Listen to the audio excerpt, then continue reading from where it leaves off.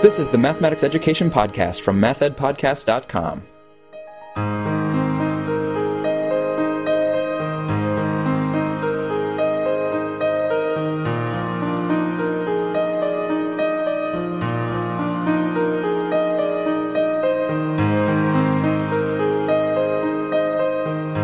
Welcome to the Math Ed Podcast. I'm Kevin Moore from the University of Georgia and a guest host for this episode. Joining me is Les Steffi, an emeritus professor from the University of Georgia and formerly a distinguished research professor for 50 years at UGA. He is one of the foundational scholars with respect to radical constructivism in mathematics education and students' understanding of number concepts. I consider myself extremely fortunate to substitute for Sam. Les's pioneering research into students' mathematical thinking has not only influenced the field in unquantifiable ways, but his work in mentoring has been one of the most significant influences on my thinking and perspective on mathematics education. Les, thank you for being here, and I look forward to our conversation. Glad to be here. Okay. All right, let's go all the way back to the beginning. How did your career in mathematics education begin? Well, I started college at Morningside College in Sioux City, Iowa. Took a basic algebra course, and I almost flunked it. I got a C in that course, but then I decided to go into mathematics. And so I went into trigonometry and analytic geometry. And I didn't really like math until I got in calculus. I really took off, and I said, this is it for me. So calculus was really wonderful. And from then on, I decided I was going to be a math teacher. So what was it about calculus that was just so wonderful? Calculus was wonderful in the sense that it was so quantitative, because I was raised on a farm, and so when I would go home and look at oat fields, I could think about this full-grown oat field. I look at the surface of it, and I could think about a triple integral. I could actually formulate the volume of that surface of the solid that oat field constituted. So I looked at the tractor tires, and I realized that I could rotate a circular region around that axle and formulate the volume of the tractor tire. And so those kind of things, where I could actually take and use my mathematics in those contexts, that was very natural to me. So I reconstituted and reconstructed my reality tremendously. That's what allowed me to do. Yeah, so you would say the mathematics or the calculus gave you a way to sort of restructure your experiences and think about them. Absolutely. Absolutely. It was really, so this is mathematics, and I was taking physics at the same time. And so, so mathematics, of course, mathematics and physics go together like hand in gloves. So I studied physics, went into quantum mechanics and mathematical physics. And it was just all very wonderful. So I thought about being a math teacher, but I had a brother who was a damn genius in physics. But not only is he a genius in physics, but he could take things apart and build radios and that kind of stuff. And so I said, hey, I can never carry this guy. You know what? So I don't think I want to be a physics teacher. I could have been a good theoretical physicist. So I decided that I'd just be a math teacher, because I thought that would be much more appropriate for me than a physics teacher. But I still really love physics. So. Well, I'm glad you went the mathematics route. Yeah, I did go the mathematics route. Okay, so you went and taught for a little bit. Yeah, I taught for 3 years, actually, in high school. Yeah. And then why to graduate school? What drew you back to the classroom? That was an era amount of mathematics, and so what they were doing, the government was giving supporting math teachers to go back to school and learn how to teach modern mathematics. And so I got a sequential summer institute at Kansas State Teachers College. I was a teacher, so the 3 years that I taught, every summer I'd go to summer school at Kansas State Teachers College in Emporia, Kansas, and I earned a master's degree in mathematics that way. And so then I learned a lot of mathematics. What really basically it was is a graduate course in mathematics, master's degree course in mathematics. That's what it was. Mm-hmm. They didn't teach me much about the psychology of mathematics education, problem solving, and discovery learning and that stuff. That was not the topic of the sequential summer institute. So I decided that I was only making $4,500 as a mathematics teacher, and the upward mobility that going to graduate school offered was really very attractive. So I decided to apply for doctoral studies, and I applied for Ohio State University, and I said if I get Ohio State University, I'm going to Ohio State. But then I got University of Wisconsin, and they accepted me on an academic institute, and so I went to Wisconsin. What a shame that you couldn't become a Buckeye, though. I thought you'd like that story. now you can give me a hard time. All right, so we fast forward a little bit to your time in Madison. Could you tell us a little bit about your dissertation study? You know, what was the focus of the dissertation research? With whom did you work, and how did you get into that focus? Well, at the time, in 1965, was when the first research and development centers were established.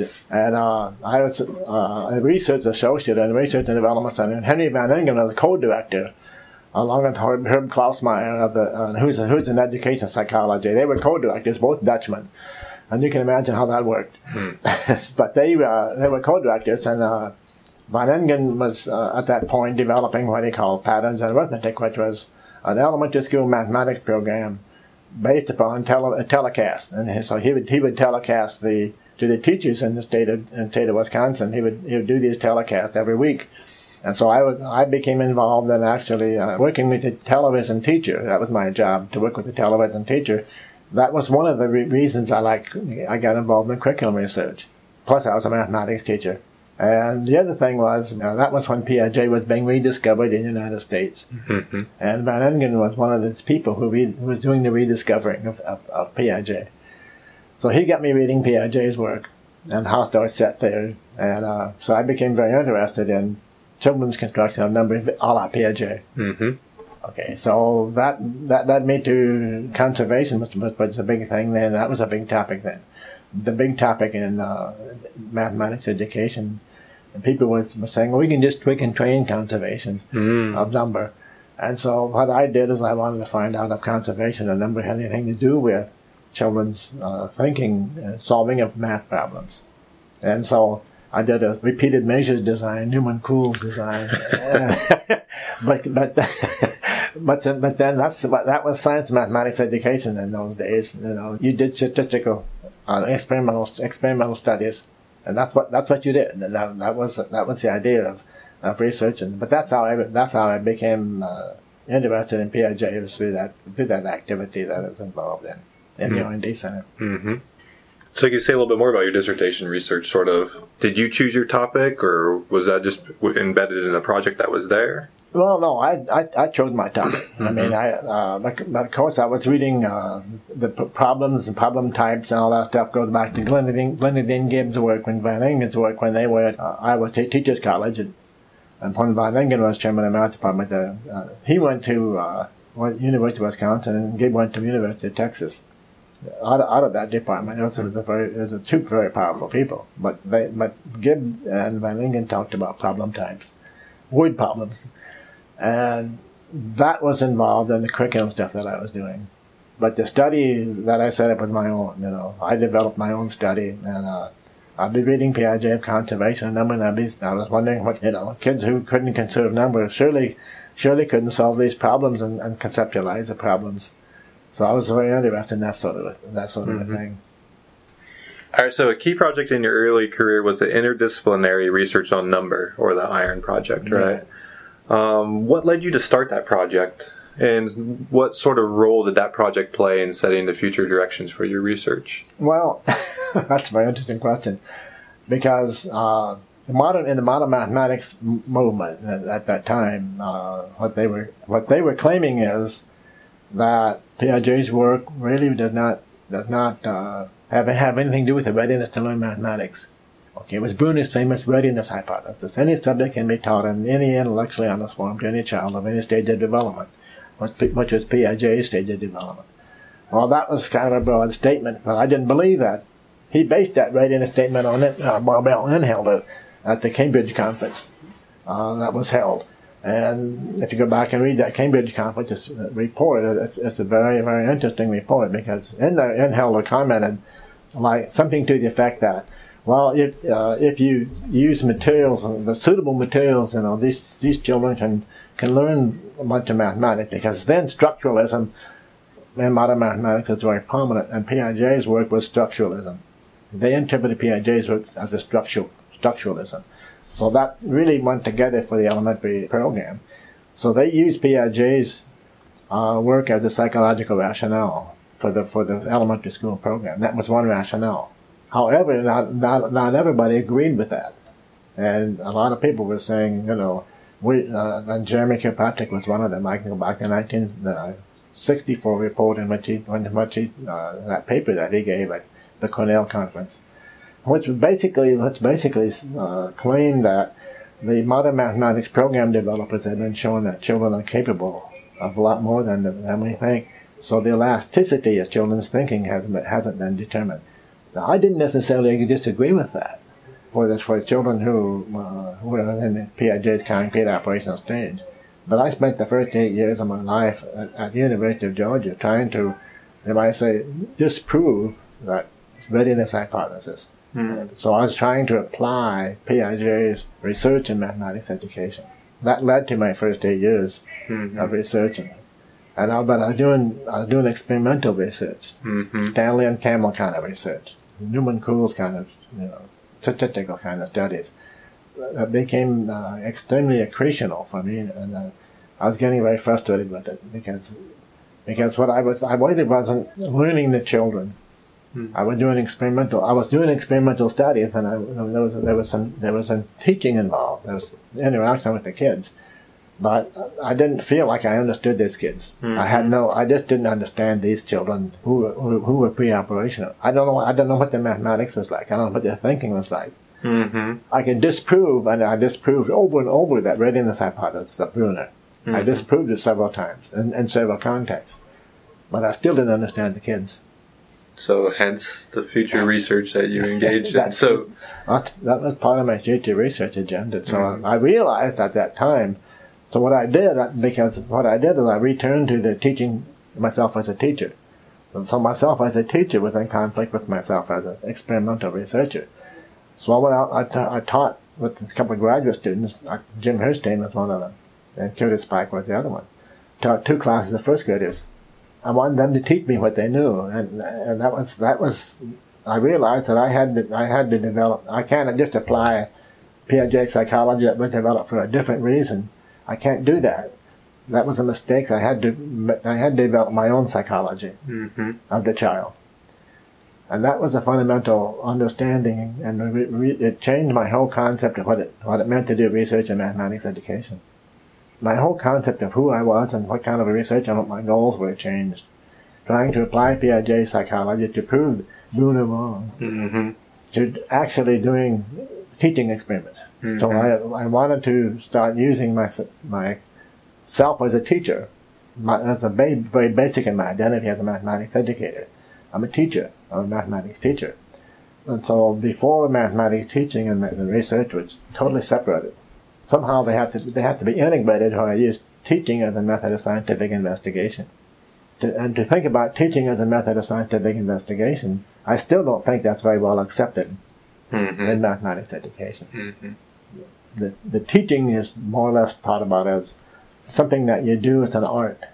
So the concept of scientific teaching is not there. And especially using teaching as a method of scientific investigation. It's not a treatment. You're not thinking about treatment as a whole different concept of teaching in the teaching experiment. Then it's not a treatment. As you think about, agriculture research, you put this treatment on this set of corn, this field of corn, you put another treatment on another field of corn, and then you try to compare the results of those 2 treatments. It's not that. It's not standard in that sense. Well, I know one of the things that's always stuck with me in terms of advice you've given me has been along those lines, and not looking at anything as application-based. You're not applying Piaget's constructs. You're not applying things to your teaching, but rather to think of them as a scientific and personal development sort of pursuit. Yes. Yeah, and so relatedly, I think this probably lines up in the career. You were very fortunate to get to meet and work with von Glossersfeld, and anyone who's read an article book on radical constructivism probably has you and von Glossersfeld to thank, particularly in the area of mathematics education. And I know I'm jealous of the years you were able to spend as his colleague and work with him for sure. I know we've had so many conversations about him, and getting to hear your experiences with him is just fascinating. So maybe if you would talk about, how did you developed that early relationship with von Glossersfeld and radical constructivism, and what has that, helped you do in terms of your career? Well, I did not know von Glossersfeld, but von Glossersfeld came to the United States to work in U.S. Air Force project where they were doing Russian translations. What they wanted to do is they wanted to do computer translations of the Russian language. Apparently that fell through, and so he started working in Atlanta in what he called with chimpanzees, because he was a linguist in the language. And so by working with the chimpanzees, the question was, do the chimpanzees have a language? I don't know exactly how he became associated with the University of Georgia and Charles Mach, but I think it was through that project somehow. But Charles Mach was a Piagetian and had visited Piaget in Geneva, and I worked with Charles. I mean, we were working together in the Research and Development Center for Educational Stimulation here, and Charles Mach was one of the principal people in that. And so, he knew that I knew something about Piaget. So he started working on the committees of my students. He was a Air Force pilot in the Second World War, but he had a heart problem. So he died very young of a heart attack. But somehow von Glossersfeld became associated with the University of Georgia, and that I don't know how it happened. But he started working with Charles Mach. So Charles was working with him, and he's working with me. So he introduced us. And I went to one of the seminars that von Glossersfeld offered. Charles invited me to that seminar, and von Glossersfeld was talking about the frog and catching a pellet, and thinking it's a fly. Mm-hmm. He went through that experiment, and so, so from then I was really hooked. But that analogy and that story about the frog and the frog catching, thinking that the pellet was a fly and assimilating it as a fly, really resonated. So I was always a constructivist, but I didn't know I was a constructivist. I didn't know that word, and so we started working together, and we developed. He knew I was working on a number, and there's another person. The third person was John Richards in the philosophy department. John was interested in reconstituting the philosophy of mathematics from an epistemological standpoint, from the point of view of children building up knowledge and looking at mathematical knowledge and looking at how the evolution of mathematical knowledge from the childhood through adolescence through adult, and justifying mathematics from that point of view. So the philosophers are always interested in the justification of knowledge.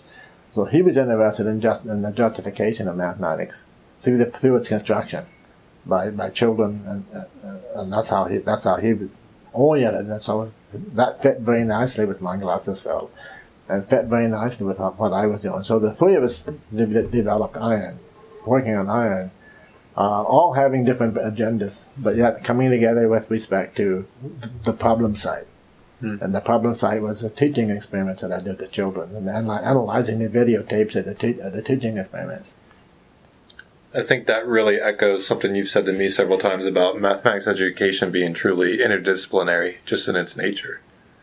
Right? You've made that comment several times. I think it is interdisciplinary, but it's interdisciplinary in a way that people don't think about interdisciplinary research. I don't know how people think about interdisciplinary research, but it seems like they say, okay, they got this discipline, that discipline. You're going to do interdisciplinary research. All you have to have is three people from this associated disciplines together, and that's just not the way I see it. You have to have people who are really, really integrally involved, working together and have common orientations, so that they have their own projects, they have their own reasons for being, but you're working on a context and a problem site, so they can manifest themselves in that problem site.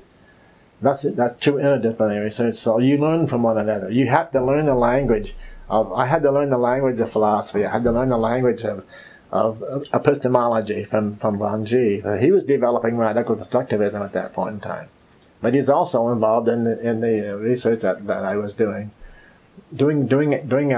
conceptual analysis. So I was doing conceptual analysis. So they were learning from me for what I had to offer for them, for the children, and the analysis of the children, and we would fight like mad about what all that meant. And I wouldn't take a back seat to them. There was a philosopher and a guy who knew 4 languages, and here I was as a math educator from Iowa, trying to teach these characters.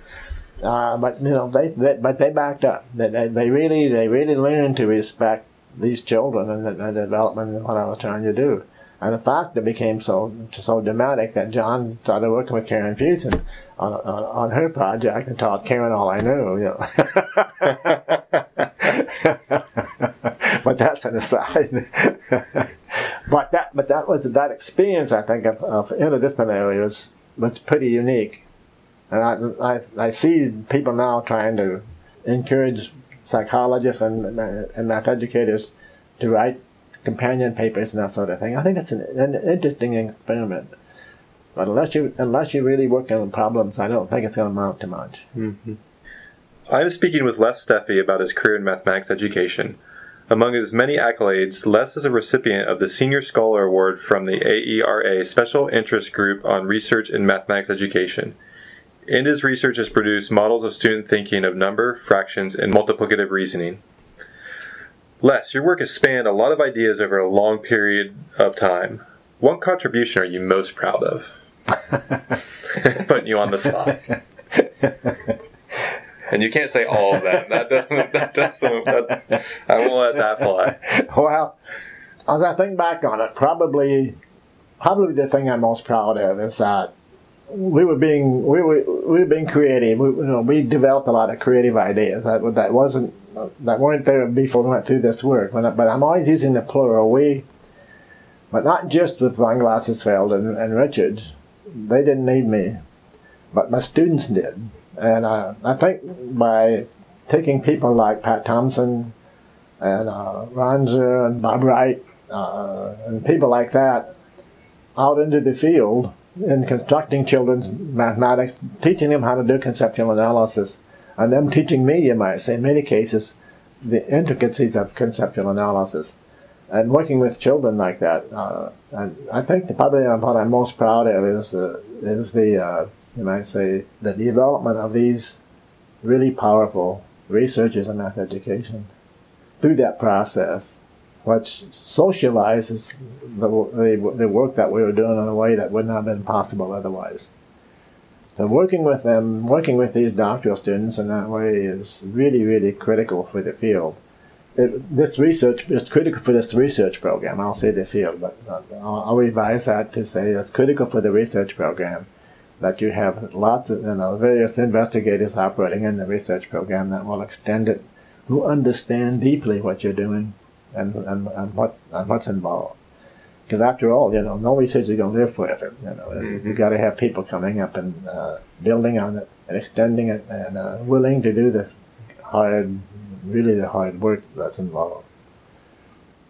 So I guess I'll take advantage of this topic and go off script a little bit, particularly in terms of this is a question I always have. For those of us working with doctoral students out there, what is your best advice supporting the development of your doc students so they become, what you're trying to help them grow into? A lot of empathy. You got to have them. You got to work with them in such a way that they're co-researchers, not doctoral students. They have to be genuine researchers with you. While they will defer to you, you always have to give them lots of freedom, encourage creative thinking. And so, sometimes, that comes back, I can hit you in the head, but that's okay. That's okay. I can remember Pat Thompson flouncing out of my office one time, just mad on what him. And he came back. I don't know if he's going to come back, but he did come back. But that sort of thing is really very important. Okay. Well, they were doubting. He was doubting me, you see. And I've had other people doubt me, other doctoral students doubt me like that. But that's good, and that means that means they're growing up. That growing up process is really critically important. They got to grow up. They got to grow up as researchers in math education.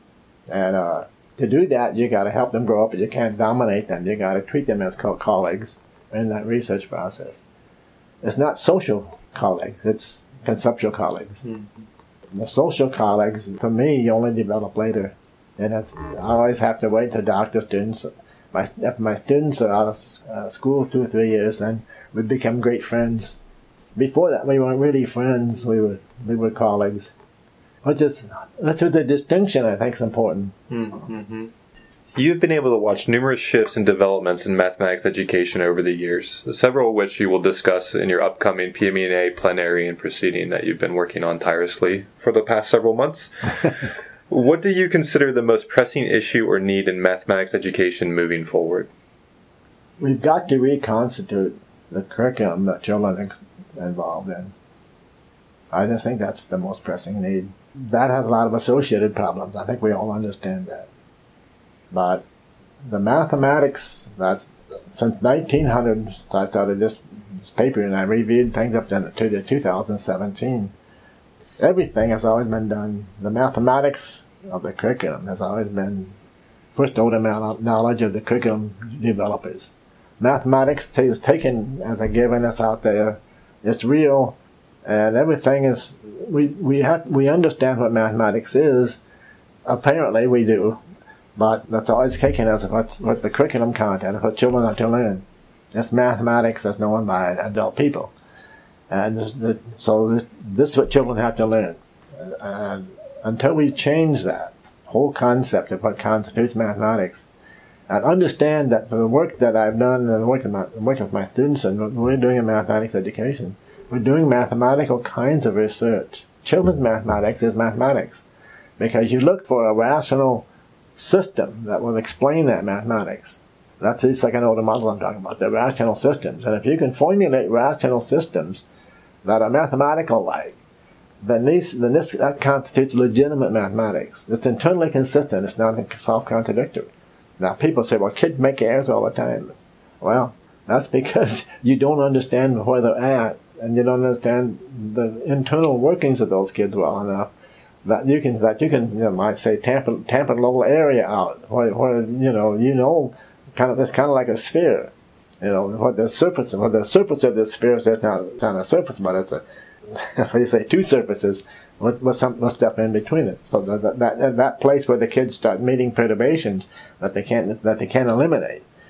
Okay, but inside that sphere is where they're operating very comfortably and operating, and until we understand those ways of thinking that the children have, and ways of thinking that we can, I say that would destroy those ways of thinking, and come to reorganize it into more elaborate ways of thinking. Say, I think about what's an intelligent system. Well, an intelligent system is a system that has the power to destroy itself and reconstitute itself in a new way and new ways of thinking. That's what I mean by an intelligent system. Its ability to adapt internally. So the adaptation for me doesn't mean I'm adapting to what's out there, but adaptation means I am adapting in the sense that I become more successful in my environment. I can eliminate the constraints in my environment by ways operating, formulating new ways of operating. And until we understand mathematics that way, students' mathematics, in that way, then I think curriculum doesn't make sense to me. That's the most pressing problem in mathematics education as far as I'm concerned. So reconstitute what constitutes school mathematics. So I know curriculum is always a buzzword that is used in any sort of educational system. So to you, if you had to answer the question, what is curriculum, what would your answer be? It's the intentions of the curriculum have to be the intentions of the people, of the adults that you have for children when they're growing up in mathematics. So it's those intentions and the goals of the curriculum writers that has to be constituted as curriculum. That's fundamental curriculum. It's how you formulate that what I'm talking about. I don't want to change Pat's notion of epistemic analysis. But still this analysis of the concept and operation of all ways of thinking. That's an integral part and a very important part of curriculum. But it has to be changed in the sense that we understand the systems that we say that our epistemic students, we understand those in such a way that we see how they grow and develop. And it's not necessarily towards that endpoint that we have analyzed. It's not that at all. We don't necessarily have to have the endpoint of the epistemic of all those ways, wonderful concepts and operations. These students may go off in a different way and not go the way we'd like for them. But we need to be flexible in the sense that we may be developing geometrical thinkers in some cases, and then everybody doesn't have to learn fractions. Okay, so we have to be much more variable in how we think about curriculum. So it's not grade level, it's not content level. It's student-centered in such a way that we evolve the students in ways that seem natural for them. Final question, and in the spirit of Sam's traditional podcast, if you had not worked in mathematics education as a career, what can you imagine yourself having done instead? Oh. Well, I did like physics. I was in school. I did often think about what it would have been like to be a mechanical engineer. But then, on the other hand, physics and mechanical engineering would have appealed to me. But then I always liked to read about European history as well. But really, what really basically interests me is farming. I could have been a really good farmer because I grew up. That's my childhood experience. I have brothers who are farmers, very successful farmers. So I could have been a successful farmer.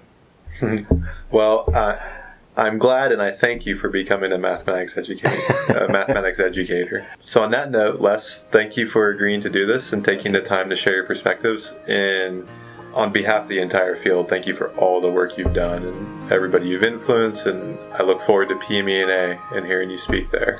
Thank you.